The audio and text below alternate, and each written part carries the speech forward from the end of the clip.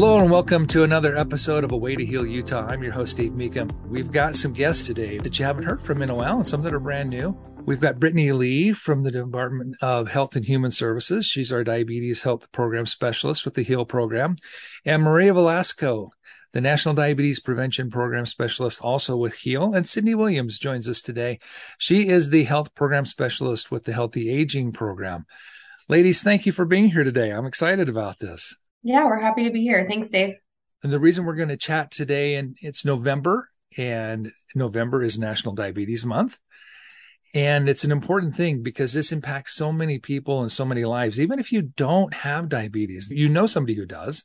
So this is just such an important topic because it has such a huge health impact on the folks in Utah. And Brittany, maybe we can just start with you and talk about, we all hear there's a couple different kinds of diabetes. There's type 1, there's type 2, and maybe just talk about what diabetes is really quickly and kind of set the stage here. Sure. Like you said, Dave, lots of things to talk about, lots going on with Diabetes Month. So I think for us to start, it's important to understand what diabetes is. Diabetes is a type of metabolic disease where our bodies are either not producing insulin or we have what's called insulin resistance. And now we could really get into the weeds with a physiology and biology lesson here, but we won't. So, long story short, we just need to understand that insulin is what helps our body remove glucose from our bloodstream. And glucose in our bloodstream is what comes from, it's otherwise known as sugar in our bloodstream. So that comes from eating food that has carbohydrates and sugar in it, which gets broken down into that glucose once it enters our body. And so there are three main types of diabetes. There's type 1 diabetes, type 2 diabetes, and gestational. With type 1 diabetes, that is a situation where our bodies do not produce insulin at all. And that's related to pancreas function. That's typically a type of diabetes that's diagnosed in younger kids. So a lot of the times you may have heard this type of diabetes called juvenile diabetes. And in this situation, type 1, it's not preventable. So that's just something based on family history where you're either going to have it or you're not. Type 2 diabetes is what we'll probably talk about most here today because type 2 in a lot of cases is preventable. Type 2 diabetes is where your body is producing insulin. It's just not able to use it properly. And so that's where we have that term I use called insulin resistance. And then the third type is called gestational diabetes. Gestational diabetes is very, very similar to type 2 diabetes, but it's just specific for pregnant women. So it's when you have diabetes while pregnant. And in both of those cases, type 2 diabetes and gestational diabetes is referring to having a blood glucose level that's higher than normal over a period of time. Yeah, and there is a lot of misinformation out there about diabetes. I remember as a young kid growing up, my grandmother would always call it sugar diabetes. And I still know people who are under the impression that if you eat too much sugar, you're going to get diabetes. And none of that's true. Right. Yeah. And I think something that's important to point out is I mentioned that the glucose in our bloodstream comes from the food that we eat, such as carbohydrates and things that have sugar in them. But that's not to create or add to the stigma that you just mentioned, where it's like, oh, if I eat candy, I'm going to get diabetes. Or if I have ice cream, I'm going to get diabetes. Or if I eat bread, I'm going to get, that's not how it works. And I think that's a very unfortunate and common misconception. So it's not to, create fear around these types of food. But yeah, there's a lot more to it than that. Right. The good news is that there are things that we can do to better manage and even prevent diabetes sometimes. But let's talk about what are the signs of diabetes. And Sydney or Maria, maybe you can jump in and address this because it's true that a lot of people may have diabetes and not even know it. I think an important part before we go to the symptoms and all that about diabetes is understanding pre-diabetes, that it's also an issue and will help people to know, okay, those are my symptoms when I have diabetes, but can I prevent that? So pre-diabetes is when your blood sugar is higher than normal, and then that will cause like different health complications. some people doesn't know they have prediabetes unless they go to a doctor visit, and sometimes some doctors might not be able to diagnose it for them. So some of the programs that are available are the ones that help us catch diabetes in the prediabetes stage. So that's one of the signs, like having higher blood sugars. And it's super hard to understand, like okay, what are my symptoms of prediabetes? Probably they're not symptoms. How am I going to know that my blood sugar is high if I don't go to the doctor often? So that's one of the things that we have to remember before we kind of like look at diabetes. That prediabetes is also an issue. I think Maria brings a really good point as far as symptoms go, because a lot of the times with diabetes and pre-diabetes, the symptoms, a lot like hypertension actually too, you don't even know that you have them. A lot of the symptoms of pre-diabetes and diabetes are things that you could experience because it's summertime and it's really hot. So you're really thirsty. And I'm really thirsty because it's really hot outside. And so because I'm drinking more water, I need to go to the bathroom more often. So things like extreme thirst and frequent urination. Other common signs and symptoms would be like rapid weight loss if you're not trying, if you experience things like blurry vision or tingling in your fingers or your toes, if you notice that you get sores or, scrapes, cuts, bruises that are not healing as quickly as normal, or if you have increased appetite. Some of those things I think would be a little bit more alerting to us. We would say, hey, that's not normal. But then there are some of those symptoms that I think they go completely undetected. And so, Dave, like you mentioned, there are a lot of people who go completely undiagnosed, where I think the numbers are now that we have a little over 180,000 people in the state of Utah that have diagnosed diabetes. And I believe that it's estimated that there are approximately 50 to 60,000 who are undiagnosed. And so that goes to Maria's point of, that pre-diabetes stage and being aware of signs, symptoms, risks. Right. And the fact is, a lot of people hearing this podcast, this may be the first time they've ever heard of pre-diabetes. A lot of people don't even know that this is a condition. So is it simply just a state where your blood sugars are elevated and you're just kind of on the precipice of getting full-blown type 2 diabetes, or is there more to it than that? So for prediabetes, yes. So your blood sugars are like not too high to get type 2 diabetes, but just in that range of like being at risk to having. And another thing that we can talk about, like when we talk about signs and symptoms, if you cannot identify the symptoms early and they're not clear to you, what can be helpful is to know if you're at risk. Does my dad have diabetes, or is there diabetes history in my family? Am I overweight? Am I older than 45 years old? Am I not that active, physically active? So those are some risk factors that we also can consider, even though we don't have an early diagnosis of prediabetes or diabetes because the symptoms are not clear. You can check the risk factors that can lead you to prediabetes or diabetes. There's a risk test for this, and I believe there's a website. It's doihaveprediabetes.org, and you can go take that risk test. Yeah, and we also have a risk test that allows you to know if you could take our program that is the National Diabetes Prevention Program, the National DPP, and you'll be able to see if you can take a life-changing program that will help you have that help that you need.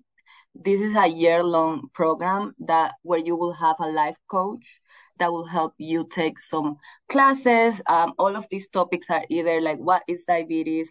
How do I prevent it? What type of, not exactly what type of food I eat, but what are the right proportions of food that I should eat? How active I have to be? And like the life coaches are the experts on this. And the most like beautiful about this program is that you have that help. It's not you doing it by yourself. And I know it's a year long and like people are like, oh, this is a long time, but you get the help and the resources. And people that have finished this program, they lower the risk of diabetes like 58%. And there is a lot of like evidence-based information that shows this. Even after like years, people that participate in this program still have like that low risk of having diabetes just for doing this like habit change program. Right. So if you find yourself in this situation, there is definitely help available. Sydney, let me ask you this. I think that a lot of people view diabetes as something that happens to old people. And it certainly is probably true that the occurrences for diabetes happen more often in the elderly, but can you help us understand the relationship there and how your risk changes as you get older? Absolutely. There are a lot of older adults who do have diabetes, both type 1 and type 2, and it is something you have to be aware of the more you age. A part of the Healthy Aging program, we support 3 different classes that you might be interested in participating in as an older adult. We have 2 self-management education classes. We have Living Well with Diabetes and Living Well with Chronic Conditions. Both of these are workshops that are 15 hours total, about 2.5 hours per week for 6 weeks. No healthcare provider referral is required. For the Living Well with Diabetes class, all participants have diabetes, and it's a really great platform to share with others and relate to the experience of living with diabetes. Also, family and those who assist can also attend this class. The class focuses on action planning and problem solving, and there are 2 trained leaders who lead this class, and at least one of which has diabetes themselves. On the other hand, the Living Well with Chronic Conditions class is a little more broad. It is a workshop that addresses all chronic conditions, and participants have a variety of chronic conditions, not just diabetes, but those with diabetes often attend. Similar to the other class, family and those who assist can also attend. And this workshop focuses on action planning, problem solving, and emotional management. So both of these classes are great options for older adults who may be experiencing or living with diabetes. If they're wanting to get more physical, we also offer a physical activity class. We have Walk with Ease. It is a 6-week walking program with 1-hour classes, 3 days per week. Anyone is allowed to participate. Once again, no healthcare provider referral is required. And there are 3 different formats. We have a group format, a self-directed format, and a self-directed enhanced. So you can really choose whatever works best for you and your schedule. Wow, a lot of help available there as well. But I think that at one point, just because you're getting older doesn't guarantee that you're doomed to have diabetes. Exactly. There are always things that you can be doing to prevent this issue. And it is something that older people have to be in the lookout for. But of course, we have so many resources available in order to prevent that. So let's kind of just talk in general terms. And then I'll throw this question now for anybody on our panel today. What are some of the things that we can do, lifestyle changes that we can make or choices that we can make to lower our chances and lower our risk? I think the first thing will be kind of like not restricting ourselves from like food, because that will be, everyone will say, no, like that's like an old one. Like I have tried doing diets, like the pineapple diet, the whatever diet you have tried before, but just I love kind of pineapple. like, there is one that people just eat pineapple for like a week, and that's like a diet that some people have tried. But yeah, like not restricting yourself, but kind of like being moderate of the portions that you eat, like being mindful of, okay, how much am I eating during the day? Sometimes counting calories cannot be for everyone. Not everyone wants to be putting the calories in their phone and adding them or seeing the percentage of macros that they need, but just kind of being mindful of how much you are eating. If I used to eat my entire plate of rice, I would change it for like half or like less portions, and kind of learning your portions and understanding your body. Okay, if I'm full, like kind of like, okay, what type of portions I want to eat. And the other thing will be trying to be active, physically active. Not just like, okay, I need a gym membership. Where am I gonna get that? That's expensive. My gym, it's super far away from my house. We understand all those barriers. So being active is more like, okay, should I walk to the store that it's in the street in front of my house, or like in the corner street or something like that? Trying to do things that help you be active and that are not hard to achieve. Kind of like putting realistic goals. Okay, today I'm on a bike or I'm on a walk, not just like thinking that working out, you have to go to a gym, but kind of understanding that you can do simple changes that can help you be more active. I I think like those two this. things are the most. Physical activity is a huge component of this, and the other is your diet. And those are two things that we all have control over. And I like what you had to say there, Maria. It's not just what you eat, but how much you eat. Look at portion size. Brittany, can you help us maybe understand the relationship? Because I think this might be kind of vague for some people, the relationship between how physical activity impacts diabetes.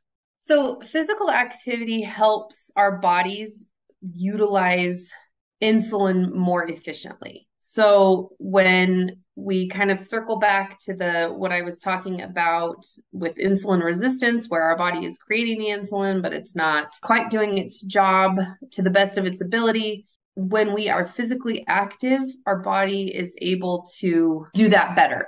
Now, that's not an end all be all solution necessarily. There, like Maria was talking about, it's, our nutrition also plays a big factor. But I just want to point out too that physical activity is not just great for our body's ability to utilize insulin. When we're looking at diabetes, there can be a lot of other complicating risk factors, a lot of other things that can happen, unfortunately, if we're not paying close attention. And so physical activity, it's good for heart health. It's good for our lungs. It's good for our muscles. It's good for our bones. And so just really big picture when we're looking at longevity and our quality of life and all the things that we want to be able to experience with or without diabetes, how active we are throughout our day is a huge piece of that. And especially if we're living with diabetes or pre-diabetes, it's going to just be a really big part of our big picture long-term success. It's amazing just this massive impact, like you said, that physical activity can have in so many different health aspects with us. Even COVID, if you have COVID and you're physically active, the severity and your recovery are likely to be much better. I mean, it's amazing how many things that physical activity can do for us. And even, mental health, I left that out, Yes. but mental health, I think for so many people is an even bigger part of what physical activity can do, especially if you have been newly diagnosed with diabetes or prediabetes or a family member. That's a lot. It's a lot to take on your shoulders. There's a lot to learn. It can, for some people, having a diabetes diagnosis or prediabetes can really flip your world upside down as far as your lifestyle and how your family dynamics look and your day-to-day, your schedules, and having to now take supplies with you when you leave your house and having to pay closer attention to all the little things that you're consuming and how sleep affects your blood glucose. And it really can just be a total 180. And it's a big learning curve. And so I think that mental health piece of it coming from physical activity is really big. And then, like Maria and Sydney both mentioned, with some of our programs and some of the resources available, having that support system to cope with a new diagnosis, it's huge. It's a game changer. Also about physical activity, your stress levels, your mental health, when you have higher stress levels, your blood sugar can be higher. So everything is a cycle. If I work out or if I try to be active, I can lower my blood sugar, but also lower my stress. So it's like everything, it's like a lifestyle cycle. That's how I see it. And I think it's super helpful to understand the importance of how this affects all of it, like the mental health, the stress, my blood sugar, and even like you said before, like preventing diabetes. Yeah, it's a big picture kind of thing. It's not just one thing. It's a mix of doing all of these things together that can help you better manage or even reverse and prevent it in the first place. And I think the one thing that we haven't talked about that is important that we mention here, the other component of prevention is the regular visits to our care providers. That's critical for some people. That's the only way they're going to know that they've got prediabetes or diabetes is a visit to the doctor. Yeah, I think, as I mentioned before, visiting your provider, probably I think the recommended times are like once a year minimum if you don't have like a chronic condition, if you don't have to go.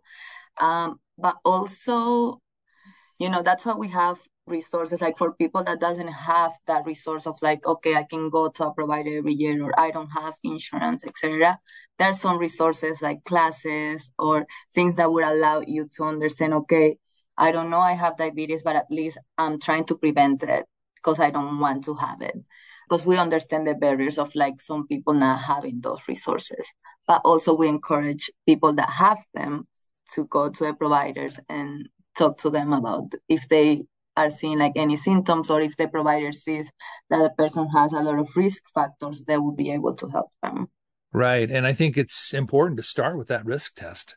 You'll be surprised the things that might influence your risk level. It's not just how active am I, things like ethnic groups. Some ethnic groups are more at risk than others.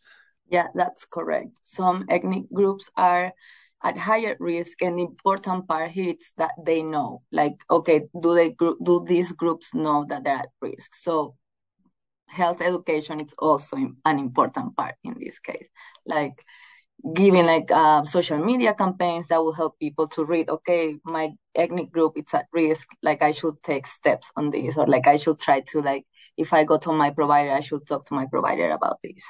So I think it's important, like the health education is also an important part here. Right. So a great place to start is to assess your risk level. And you can do that on doihaveprediabetes.org. And then you can take that information to your care provider and get a physical. And the great news is that there are so many programs, so much help available to everybody who might be in this situation. And Maria and Sydney, you have both mentioned a lot of options. And we will put some links in the show notes to help folks make those connections. It's National Diabetes Month. Let's do everything we can to help ourselves. Even if we're not at risk, we know somebody who is, and we can help them. Yeah, absolutely. Diabetes can for sure be a family matter and a community matter. And so I think you hit the nail on the head, Dave. There are a lot of resources, a lot of really great support systems, a lot of really great people who are very educated and can provide that support and those skills to be able to self-manage and really just thrive with living with diabetes. Ladies, thanks for being here. This has been a lot of fun and learned a lot. Thanks, Dave. Yeah. Thank you. Thank you for joining us today for this episode of A Way to Heal Utah, and we'll see you next time.